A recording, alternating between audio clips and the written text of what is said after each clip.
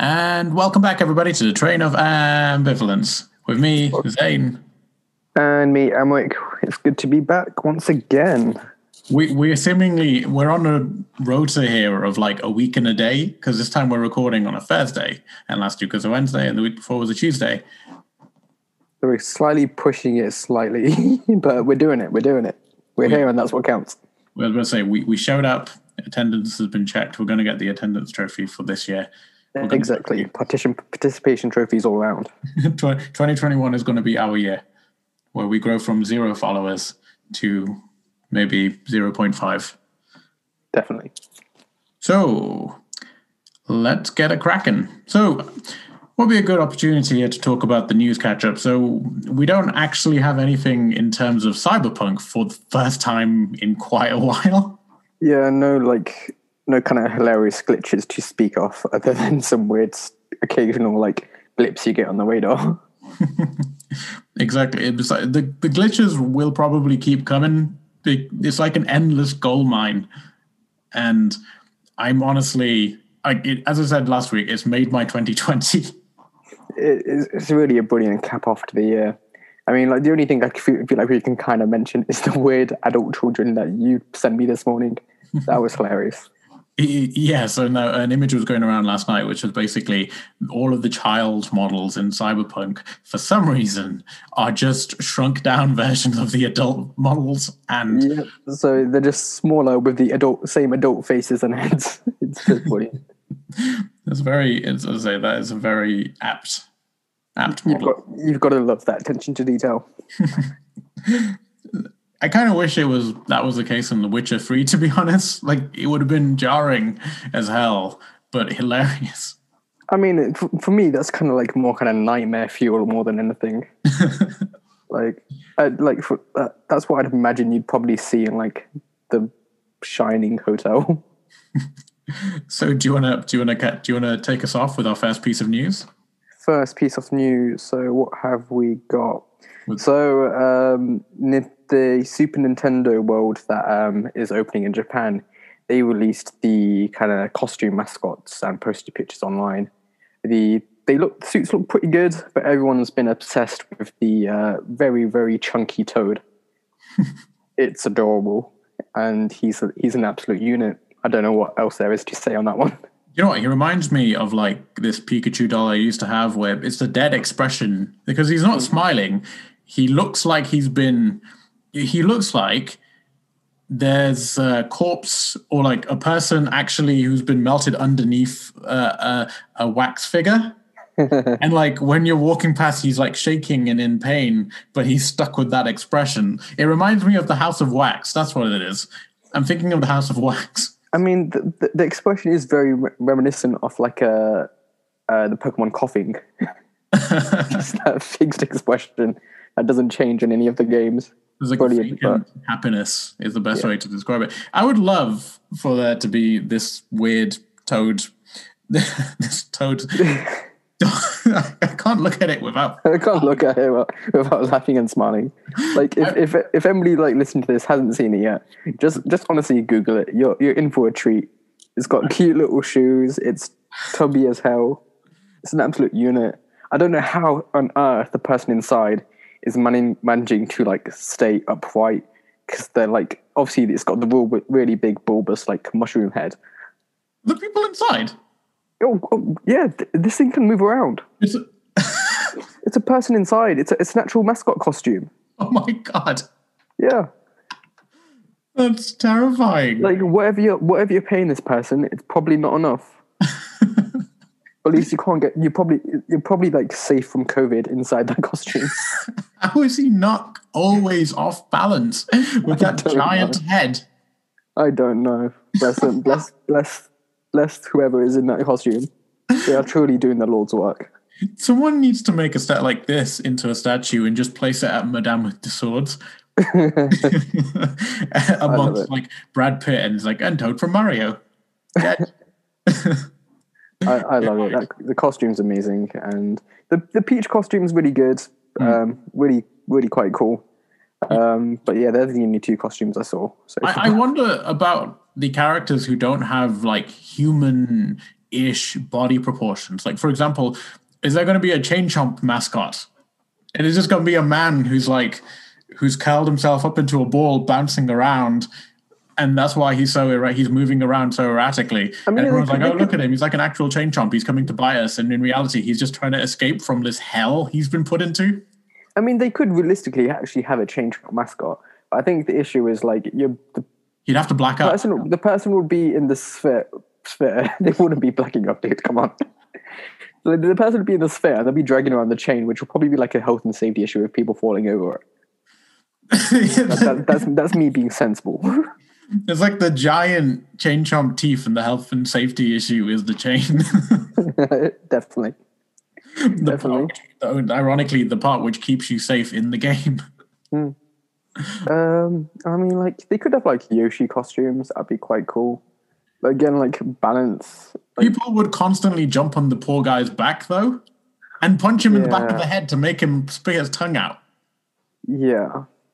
I mean, like, if any country could make a mascot costume which spits out a tongue and then withdraws it back in, it'd be Japan. They're going to be the people that master that technology.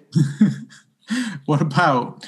Because I guess it'd have to be like a button. It's like a tongue button, basically. Oh, yeah, but that ton of technology will be wiped for abuse in various industries that we won't mention. It's I imagine a Waluigi costume probably isn't going to be a thing. No, probably not. Yeah. Probably not. And not talking about these costumes, it really hits home how awkwardly proportioned all these characters are. Yeah, 100%. They're not.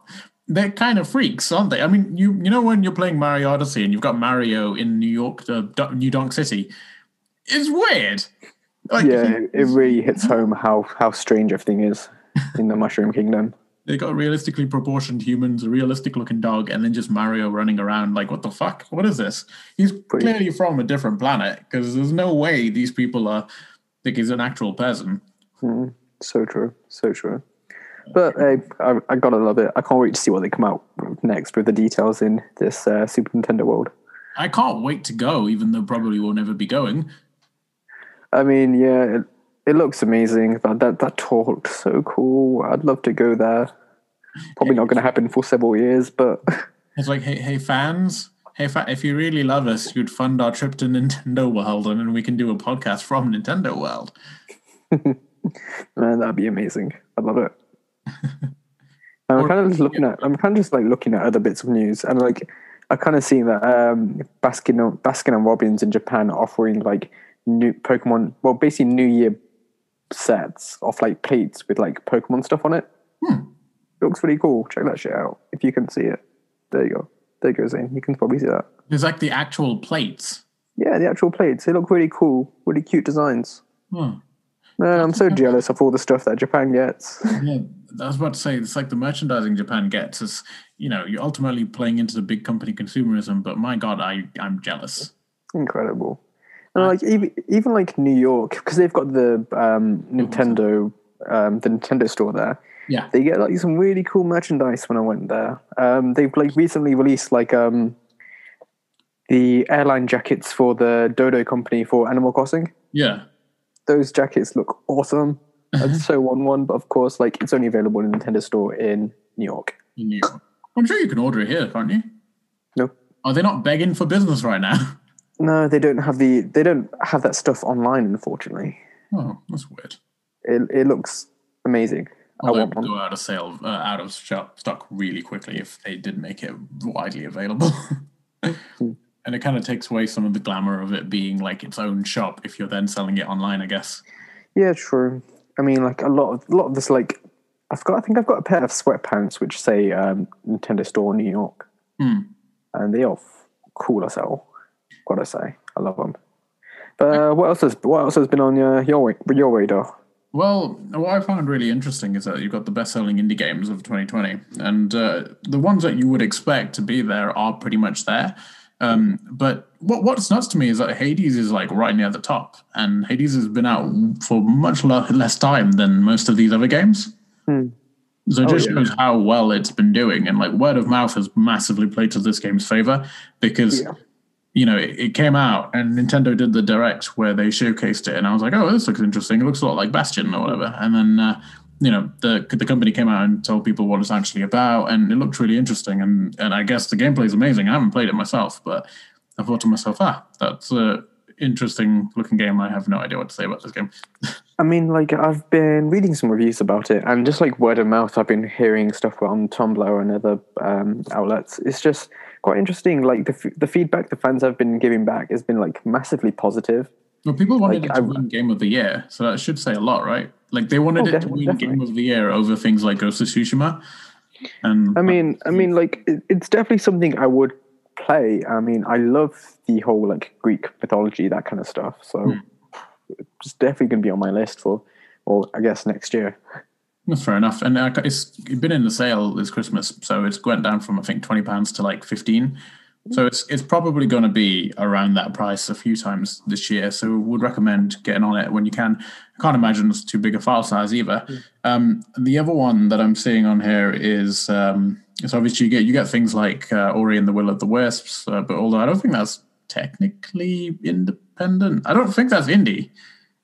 I'm not too sure myself. To be Microsoft. I don't know how it works, but I know Microsoft own that IP, or they own the company who make that IP.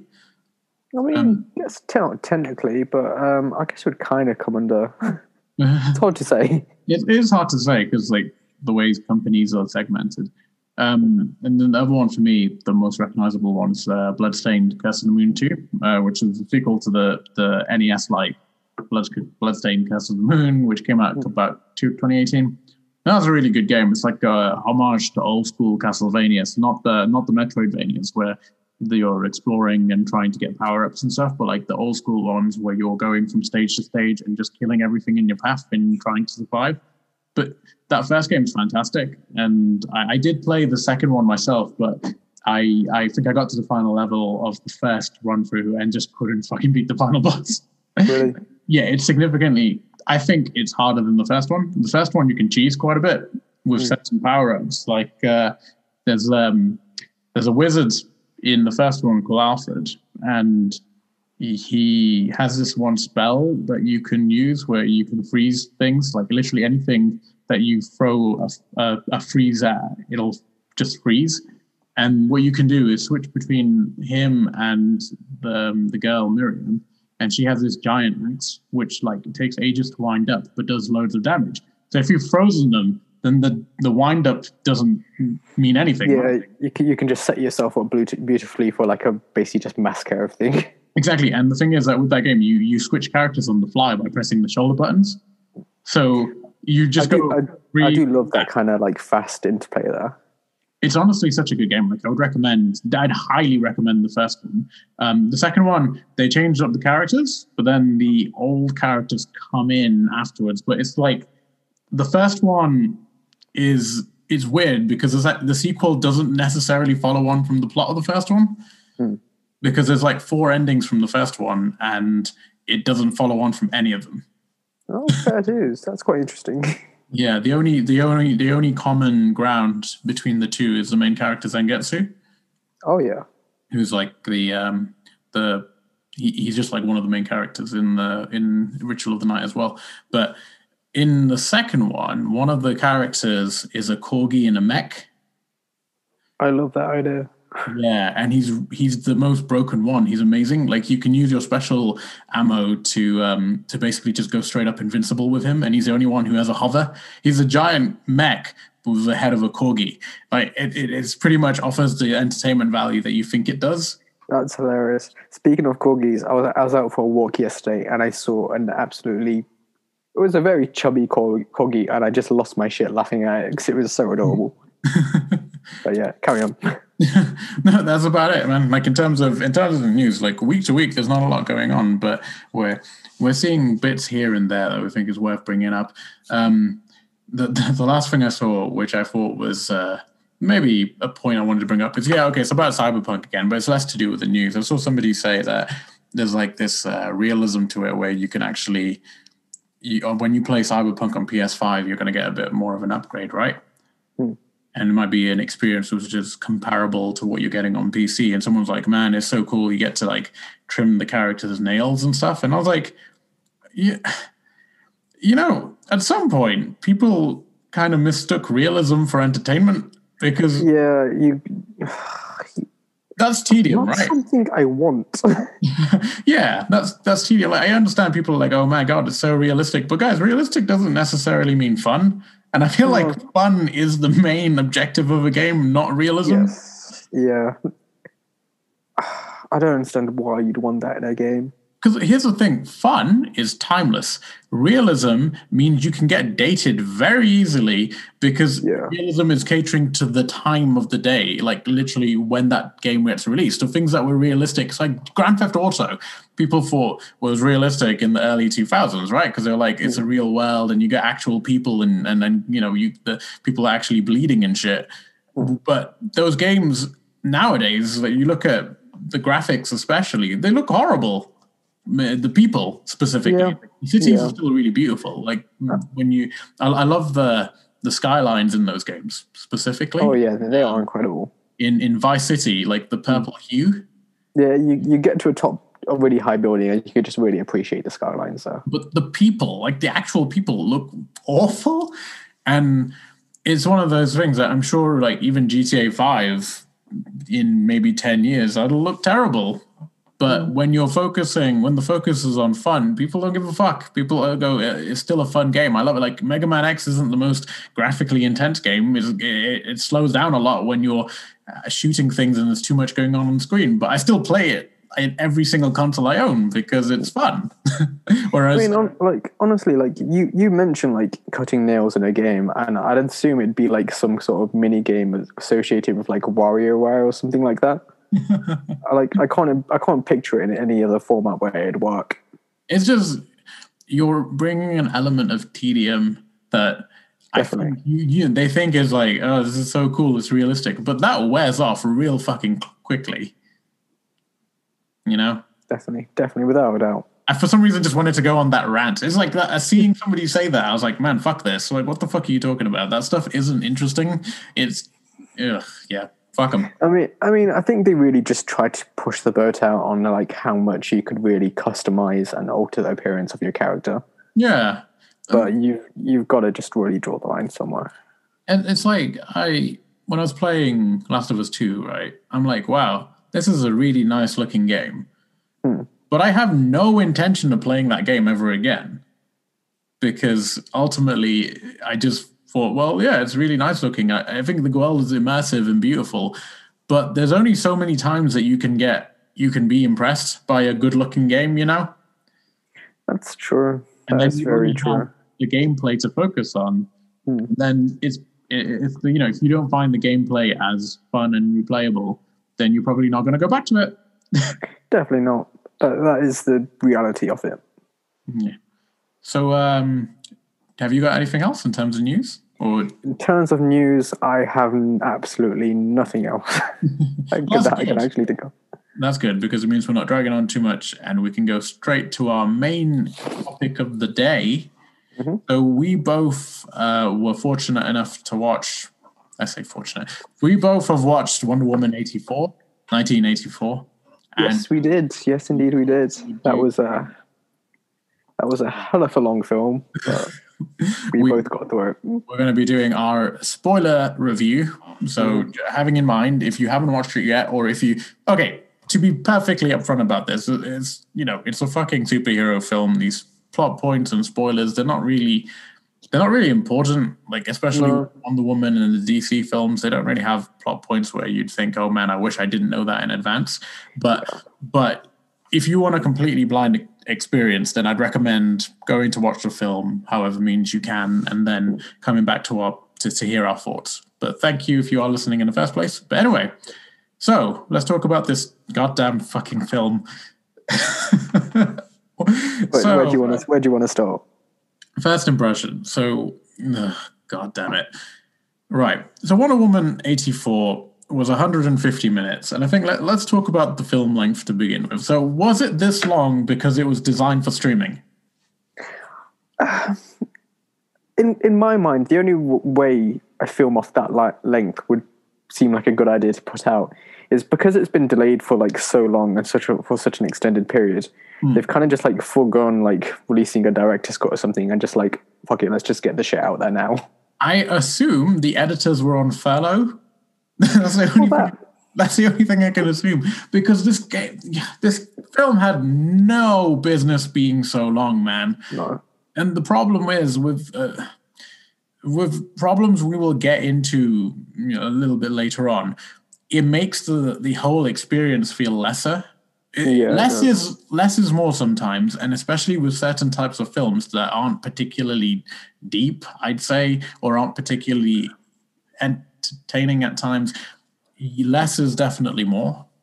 I mean, like, call me old-fashioned. I like to get a film out of the way in one sitting and not have to take multiple breaks. But you had to take breaks, right? I had to take breaks. That's the thing. Like, I absolutely had to take breaks.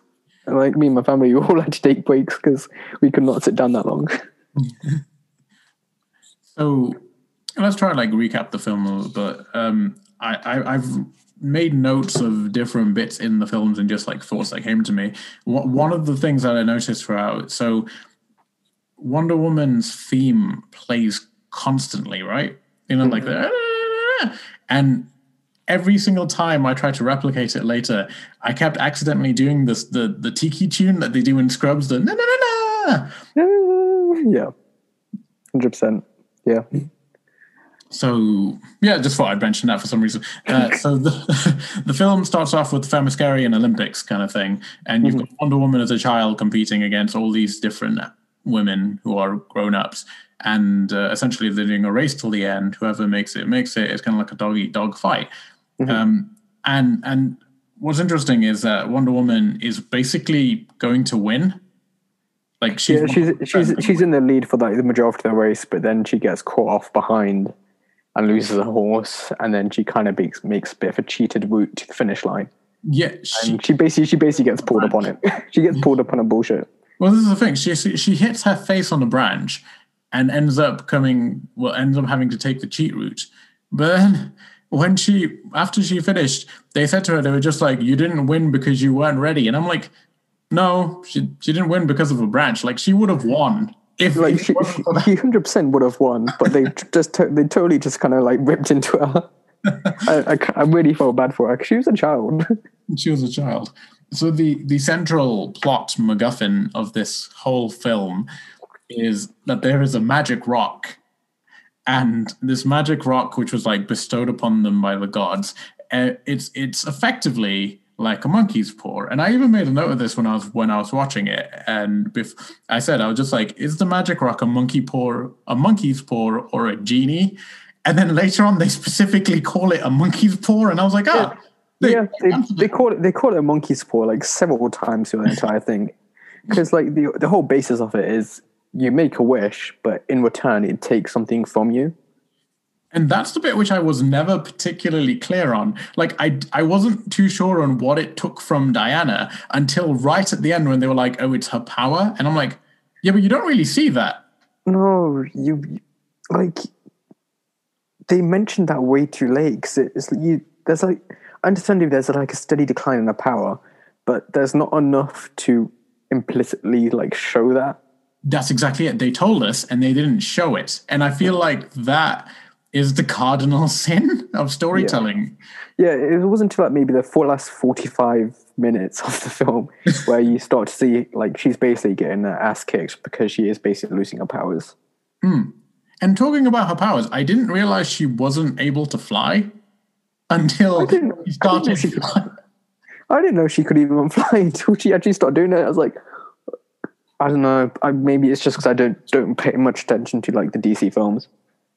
I just found it funny because I was like, wait, couldn't she fly all along? I swear she's always flown. And then she started flying. And I was like, oh, apparently she just learned how to do that now. And then, they also tell you about how the invisible jet gets made, which was interesting. Should we do like a mini plot summary, by the way? Yeah, let's do it. You go for it. Okay, cool. So we've got this, the bad guy played by Pedro Pascal. His name is Maxwell Lord. And he's super obsessed with making his... I mean, I didn't really understand his intentions, if I'm being perfectly honest. he basically wanted to be a successful Business. like oil tycoon and successful businessman. Yeah. He's built this like persona of being like a kind of TV media personality, but that doesn't quite reflect what's going on, does it? No, and I think it was a little like it was a kind of endemic to the rest of how the film goes, that it was a bit confusing over like his intentions. To be honest, I knew he wanted to make money, but then where the fuck did he started spiraling into wanting way more, and it's like, where's this coming from? But yeah, so you've got this bad guy Maxwell Lord, and he wants to use the monkey's paw plot MacGuffin Rock because he can effectively just get more and more power, and he talks about how he wants more and more. He actually says that fair few times throughout the film. You've also got Kristen Wiig in it, who has this whole girl arc. Well, like they do that thing with Kristen Wiig where they say to us, the audience, that, oh, look how unattractive she is, but she's still more attractive than the average person in that, like. Yeah, she's still Kristen Wiig. She's still Kristen Wiig. That's the thing. They did that thing where they were like, "Oh, look, she's wearing glasses and she's got big frizzy hair," and it's like, yeah, but she's still got a face. She's still got a nice face and good bone structure. Like you can't hide attractiveness. She's still more attractive than the average person. Like, I don't understand her whole plot summary. Her whole arc could be summed up in just she learned how to be confident. Basically, yeah, she essentially just wished for confidence. She wished for confidence with a helping of superpower. That's basically all it was. And Diana's, well, her plot was basically she was lonely, and then she made a wish for Steve Trevor to come back. So Steve Trevor comes back, Chris Pine, and he's actually a different guy, but she sees him as Steve. Yeah, that was weird. And I appreciate, we're doing this recap and it sounds like we're ham-fisting it, but I feel like it's also reflective on how kind of here and there the plot was. Yeah, definitely. Like, we're not taking anything away from it because it is just what it is, really. It is what it is. And the thing is this, so they... Basically, the whole thing centers around this rock, and they're like, oh, we need to go chase after it. They chase the Maxwell Lord to various countries, eventually ending up back in America, because obviously everything ends in America. And and then they stop him. And I wish I could say more, but to be honest, there's really not a lot to it. You can see everything coming from a mile away, and it's just kind of there for entertainment purposes. And this is what I mean when I say this film shouldn't have been 150 minutes long. If I just made an entire plot summary in like 5 seconds. I mean, there were certainly parts of the film I actually did enjoy. Like when it starts off in Themyscira and then goes to the 80s, I did enjoy like the color scheme, the palette of the color scheme and everything associated with like being an 80s film. It's like, it really reminded me of like the older Superman films with like Christopher Reeves and stuff. It's like that kind of feel to it, which I quite appreciated. I do feel like the addition of Chris Pine didn't quite add anything to the film whatsoever. Like, his dialogue wasn't great. Like, I did like them highlighting from the start, like Diana's like loneliness and just her isolation that she was dealing with. I did like the kind of building of stuff like how you mentioned the invisible jet. I thought that was quite cool. Yeah. I did quite enjoy Pedro Pascal. He did ham it up a bit, but I did love his like slow descent into like just going absolutely nuts, becoming increasingly more unhinged after each wish he started to grant. I did quite enjoy that. I liked Pedro Pascal the most, I think, out of the whole film. Yeah. I don't know if it was intentional, but yeah, as you said, because he hammed it up so much. So what I said about him is that like he plays the obsessive villain type. But yeah. If I could sum him up in one word, it would be he was stoned. Like literally. My theory is, the way the stone works and the reason why it was making him more and more corrupt is that the stone was up his butt, and every wish that someone made, the stone would go further up. And that's why he becomes such a mess by the end, because it's right up there. I mean, the fact that he like absorbed the stone into himself, like, What did he I do? thought that was quite cool. But you could see like each time he's making a wish, it was just taking more and more from him, and as a result, even though he was asking for more, he was just losing more. And I thought that was quite cool. And they did this whole thing with his son, where they were like, oh, you know, you do have something important that's worth all the money in the world, blah blah blah. You know, the usual kind of stuff when it comes to these sorts of emotional moments. How did you think Kristen Wiig was? I liked Kristen Wiig. I like Kristen Wiig in general. As I said, they try that thing where, you know, they pretend like an actually attractive person is ugly, even though she just looks normal. If I'm being honest, when they pretend she's unattractive. I mean, that's the thing about this movie, because everyone has a wish granted. I think like the characters basically play two roles: the before the wish and after the wish. Yeah, and you do, over the course of 150 minutes, you do see how each time they have a wish, they are transformed both like in looks and personality.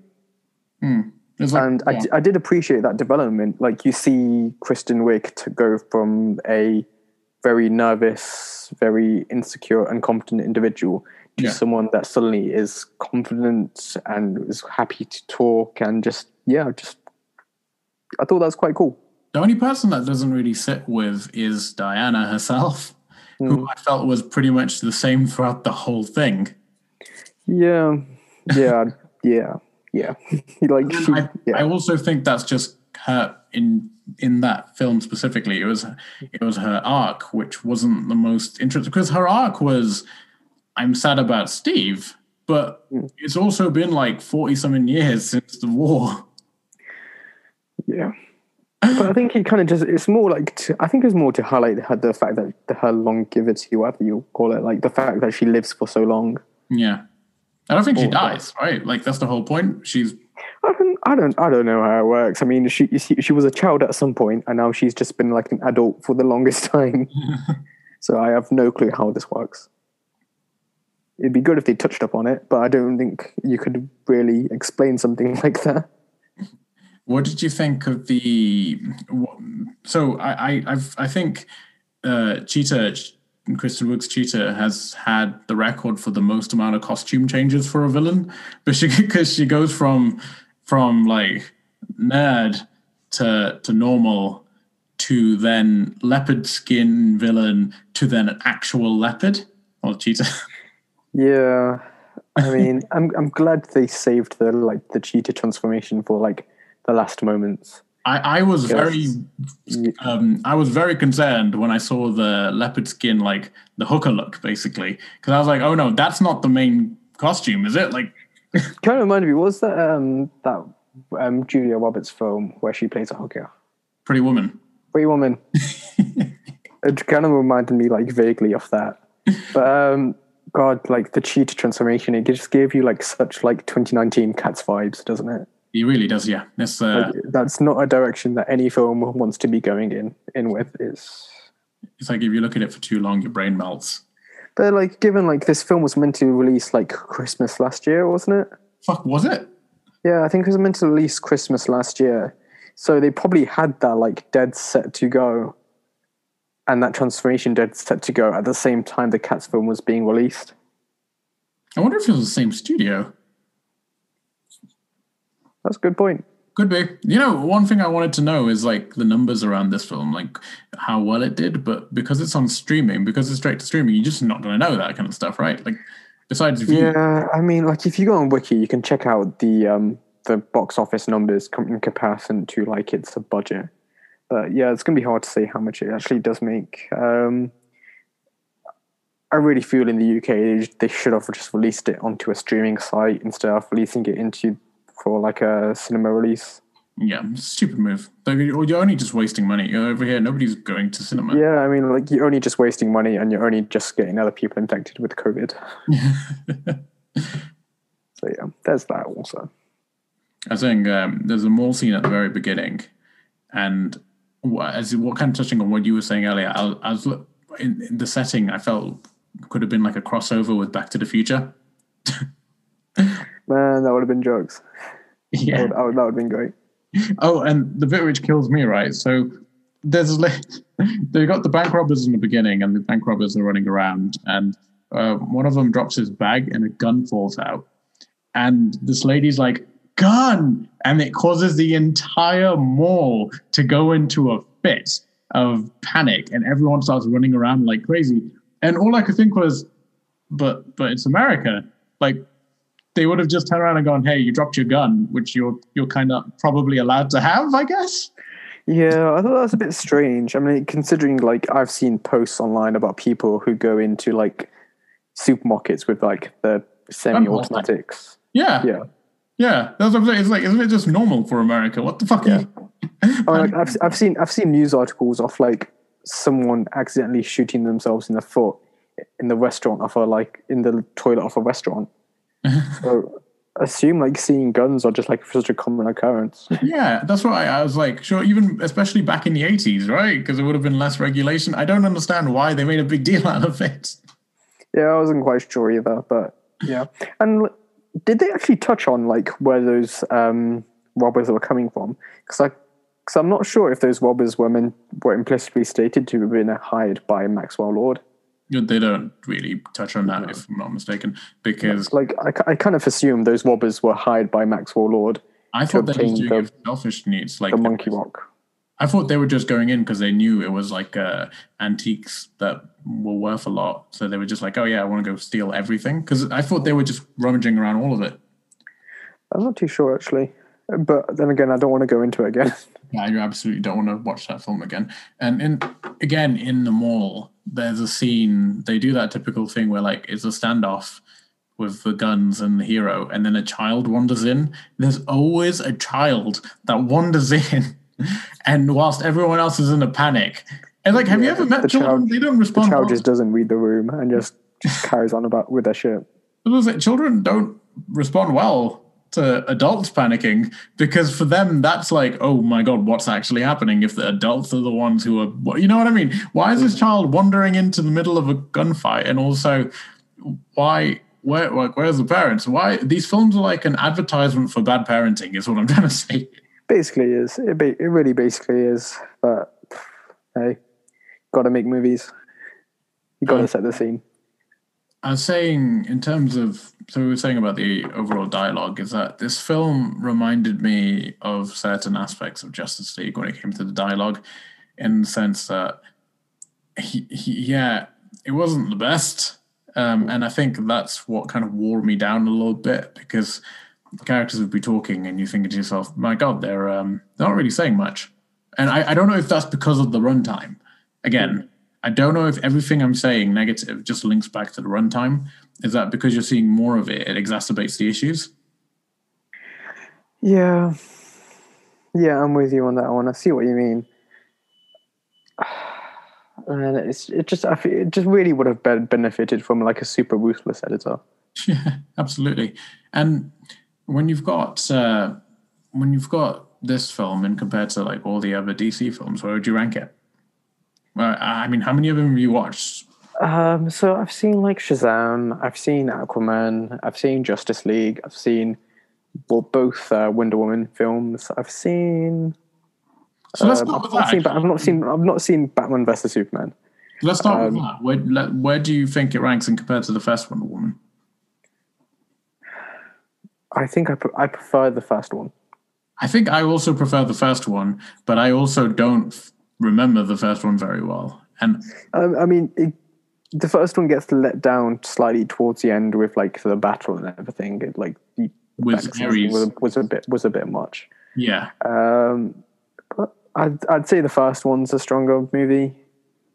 I think the first one's a better ensemble. You know, you've got that kind of big cast. The ragtag little group there. Yeah, it's more fun when because this one was very, obviously it's Wonder Woman, but this one was very Diana-centric. Kristen Wiig kind of felt more like a side character in this one. Like, she did have an arc, she did have her moments, but it wasn't, there weren't too many where she was also there with Wonder Woman. It was more like Wonder Woman was doing things, and she was just being directly or indirectly affected. There was a scene where she absolutely kicks the shit out of that guy who harassed her, and it's like I was watching it thinking, I know the purpose of this is to try and paint her out as menacing, but I'm like, yeah, you know what, fair enough, good.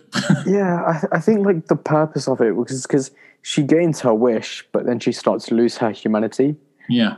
But the guy harassing her, like he had it coming. He had it coming. 100% he had it coming. Yeah.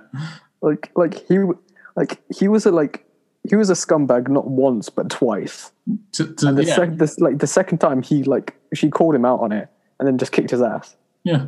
I'm like, yeah, I was just like, yeah, this isn't making me sympathize with her less. I'm like, yeah, no, fair enough. That's good. Go ahead, Kristen Wiig. They could have done something better to demonstrate how she's got her powers, she's got the confidence, but she's lost her humanity. They could have done something a bit better. Yeah, because that was, in my opinion, more rational than trying to demonstrate how she's kind of become a beast. You know, like that was very rational. Oh, definitely. But I don't know what else to say about the film, really. Yeah, it's the problem with these sorts of films, especially Wonder Woman and these superhero films, is that when they're middle of the road, which I think this film is, there's very little. Because if a film's all bad, it makes it more interesting. And if a film is all good, then you can praise it and talk for ages. But this is like.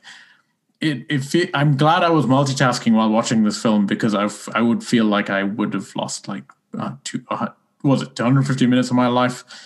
Yeah, see, I watched it with the family on Christmas evening, so that film very much was what we planned for the evening. That film was basically it. So there was no moving away from it, man. Unfortunately for us. But I don't know. I'm glad I watched it. Yeah. Just to get out. There, of course, there's going to be another Wonder Woman film, and I am going to end up seeing that again. Yeah, I do wonder where they're going to go from here, to be honest. I mean, I imagine they just have to carry on where, Justice League finishes, right? Because there's the only time period they have now is the 90s, and I don't feel like the 90s was so drastically different from the 80s for them. Probably not. I mean, but... I mean, they've got stuff they could do. They've got stuff they could explore. They could they could come out with a good cyborg film. It's Cyborg, isn't it? Yeah, Cyborg. Yeah. Yeah, they could come out with a good cyborg film. They have plenty of material to work with. They could surprise us with something for the 90s. You never know. Maybe. I imagine I'd prefer if they did a film set more in the Themyscira bit universe, if you know what I mean, rather than her coming into the normal world. If they did more in exploring a Themyscira war, maybe. There have been in Injustice, for example, Themyscira goes to war with Atlantis, and if they did that'd be really interesting. Imagine Wonder Woman and Aquaman going to war. That would be really cool, actually. That would be actually really badass. That would be really badass, right? But it probably would only happen if they ever did an actual adaptation of Injustice. I mean, that would be badass, and that would definitely sell a hell of a lot of tickets. And that would be a really interesting storyline to explore. Plus, you'd got lots of world building you could do for both areas. Exactly, and it's two established films, and now you do the crossover. You don't do the crossover first and then build on everyone's films individually afterwards. Fucking idiots! Whoever planned this, man. I definitely think this film was overall better than Justice League. But I don't think it was as good as which was a good one. Yeah, I'm with you on that one. But we watched it. We lost 150 minutes of our lives, but we watched it. We watched it, and as I said, watch this film if you. Well, obviously you've already watched this film if you've really bothered listening to a review. But it's okay. It's not bad. That's the best way I can put it. It's very middle of the road. I mean, I just can't get away from the time of the film. That's my main issue. Yeah, do it, but do something else whilst you're doing it, because you may regret it afterwards. That's the thing, though. You can multitask and watch a film, but I can't Yeah, I can. Like if I was like on my phone whilst watching a film, I'd lose like crucial plot details and I'd just get lost. This is why I find a novelty in anime, because I'm forced to watch and dedicate myself solely to what I'm watching. Mm. So should we go? Yeah. Should we move on to the next segment? I feel like we have talked Wonder Woman to death, and we have nothing to say about it. Let's do it. Let's move on. Cool. Let's bury this. Let's bury this fucking thing. So, what have you been up to recently in terms of like what's the Amrit catch up? So, what have I been watching? What have I been doing? So, I've been watching. I've been a little bit behind on my anime. I've just about caught up with Jujutsu Kaisen. They've gone on hiatus for about 2 weeks now after last week's episode. So, what is it? It's anime that's come out as part of the fall 2020 season. Okay. Little bit covering curses, kind of. Well, basically curses that come about, and you got a set of sorcerers that basically fight these curses. They're basically kind of just like demons, basically. Really quite entertaining. It's quite a good anime so far. It's got really good reviews. Animation's solid. Voice acting's pretty good. Really enjoyable. The only downside is it's what we should do a segment called AA, like Amric's anime, and then it's basically you talk about anime that you're recommending. Yeah, we totally could do that actually. And we get somebody to do a voiceover a clip that we play before it starts going, "Welcome to AA." And I have my own little theme song as well. My name is Amric, and I'm into anime. It's got to be like a proper like shonen, like enthusiastic, like really good intro. Yeah, it fits the tone. But sorry, what were you saying? Yeah, Jujutsu Kaisen will definitely recommend. You like only 12 episodes so far, but it's been fantastic, really enjoyable. Dialogue's great. Lots of interesting world building. Mm-hmm. Like I said, it's been on a bit of a hiatus now, just over the Christmas period. So I've just started reading the manga instead, which I always end up doing for a lot of the stuff I watch. But yeah, we'll definitely recommend it. I'm also watching a series from the 90s called, I'm probably going to butcher this pronunciation, Rurouni Kenshin. Okay. Samurai X. Really good series, really kind of basic 90s animation about a wandering samurai.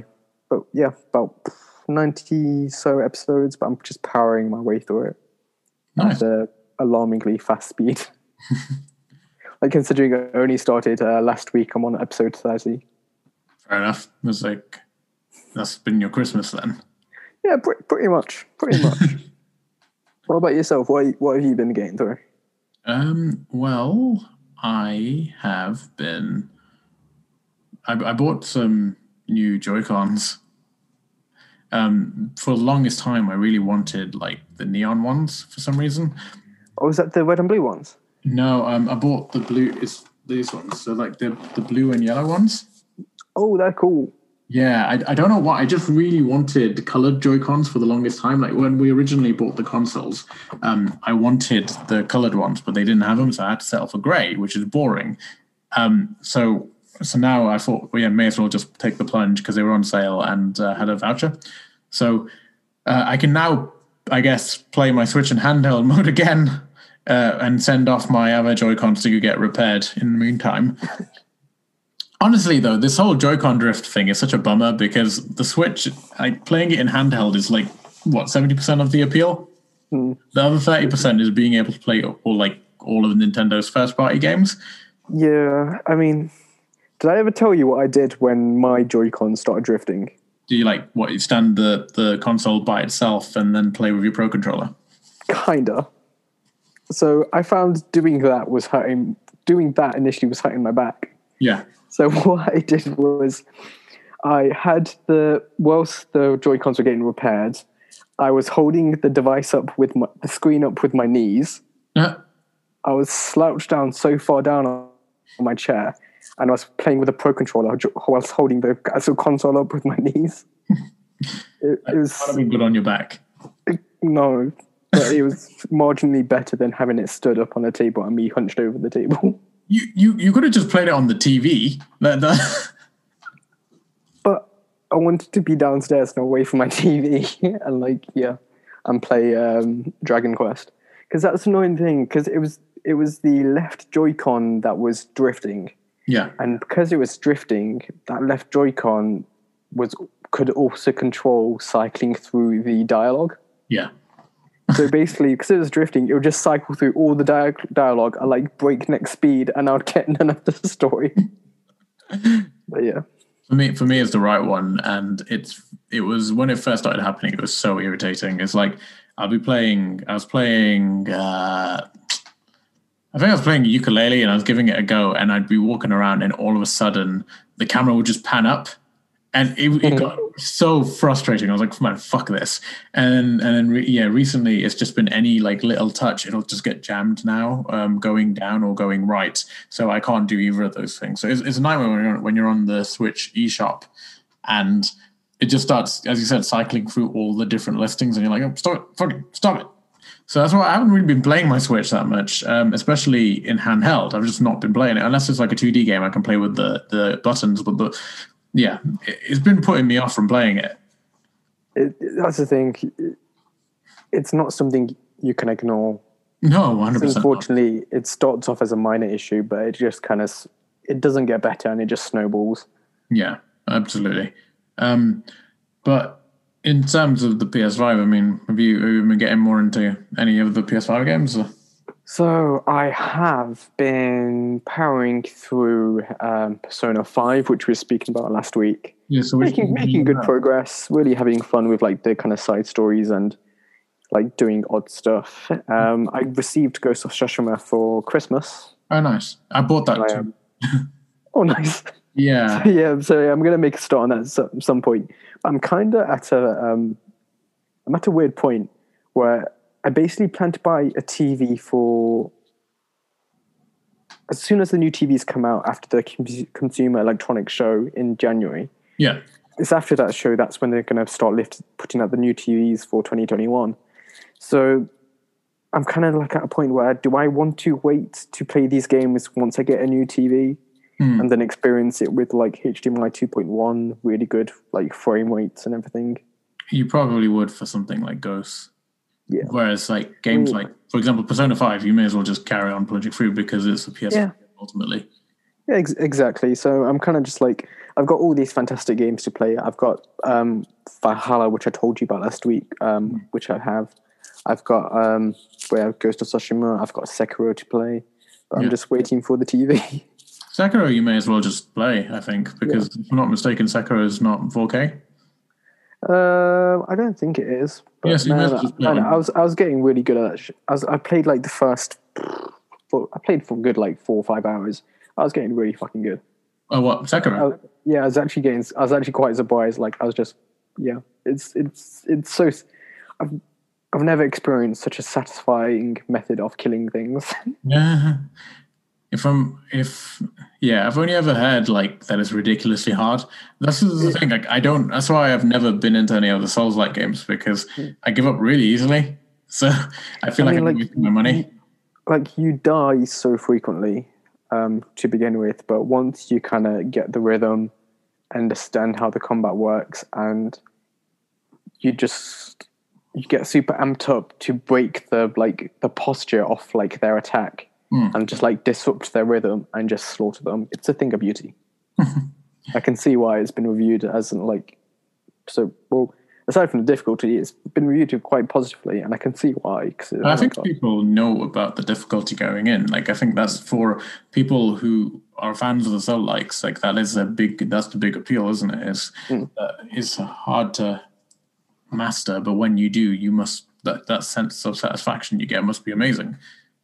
Like I remember reading something around the time that Sekiro came out. Someone managed to complete the game, but they did so with the Donkey Kong bongos. Yeah, and that sounds incredible.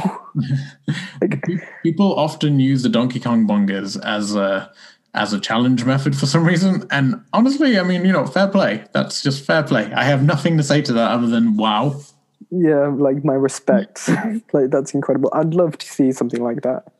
I don't know how the Donkey Kong bongos work, by the way, as a controller. I have no idea. I'm assuming there's like a rhythm to it. I'm assuming one goes left, one goes right, but I have no idea. I mean, I kind of assume like you hit different part of the bongos to like input something, like the edges, like around the edges and centrally. I assume.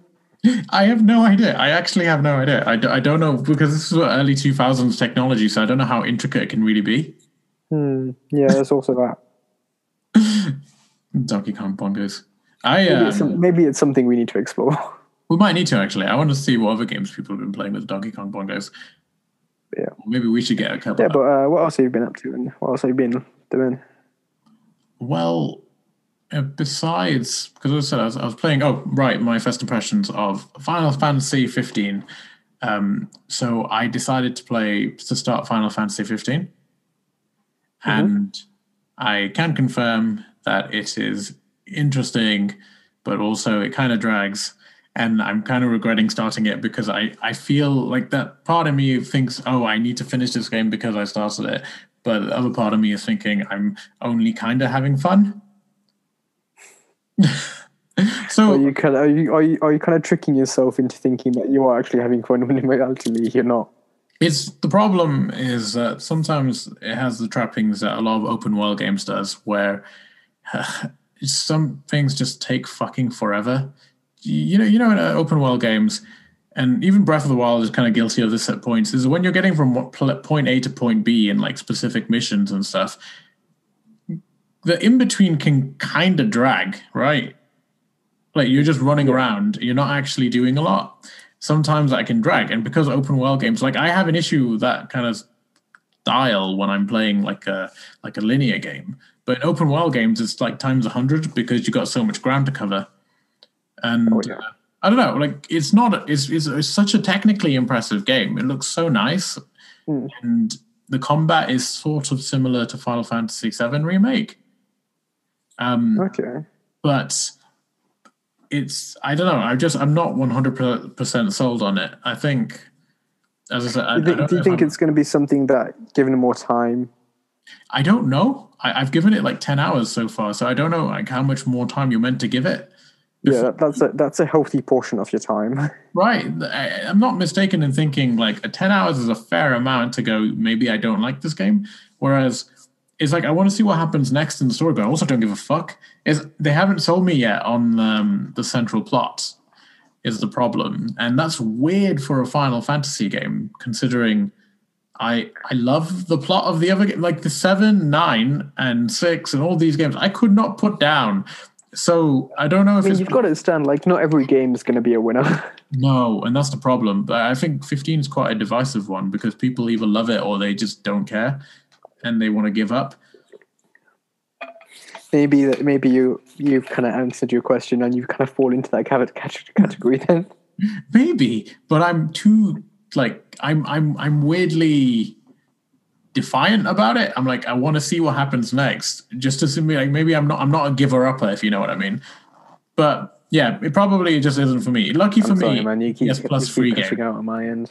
Like I didn't lose out on anything because it's a free game on PS Plus. Okay, that's okay. That makes it a lot more kind of. Nope. Yeah.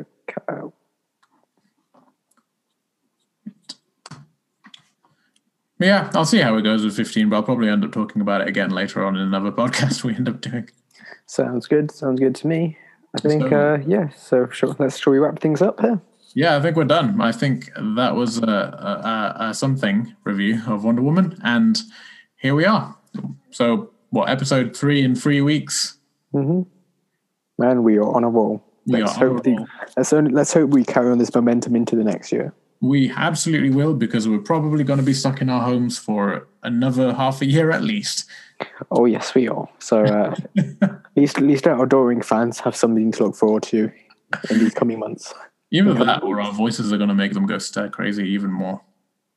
Yeah, it could be like we're the ghosts in The Shining and we're just like making them more crazy. That would be very apt for two of us. But yeah,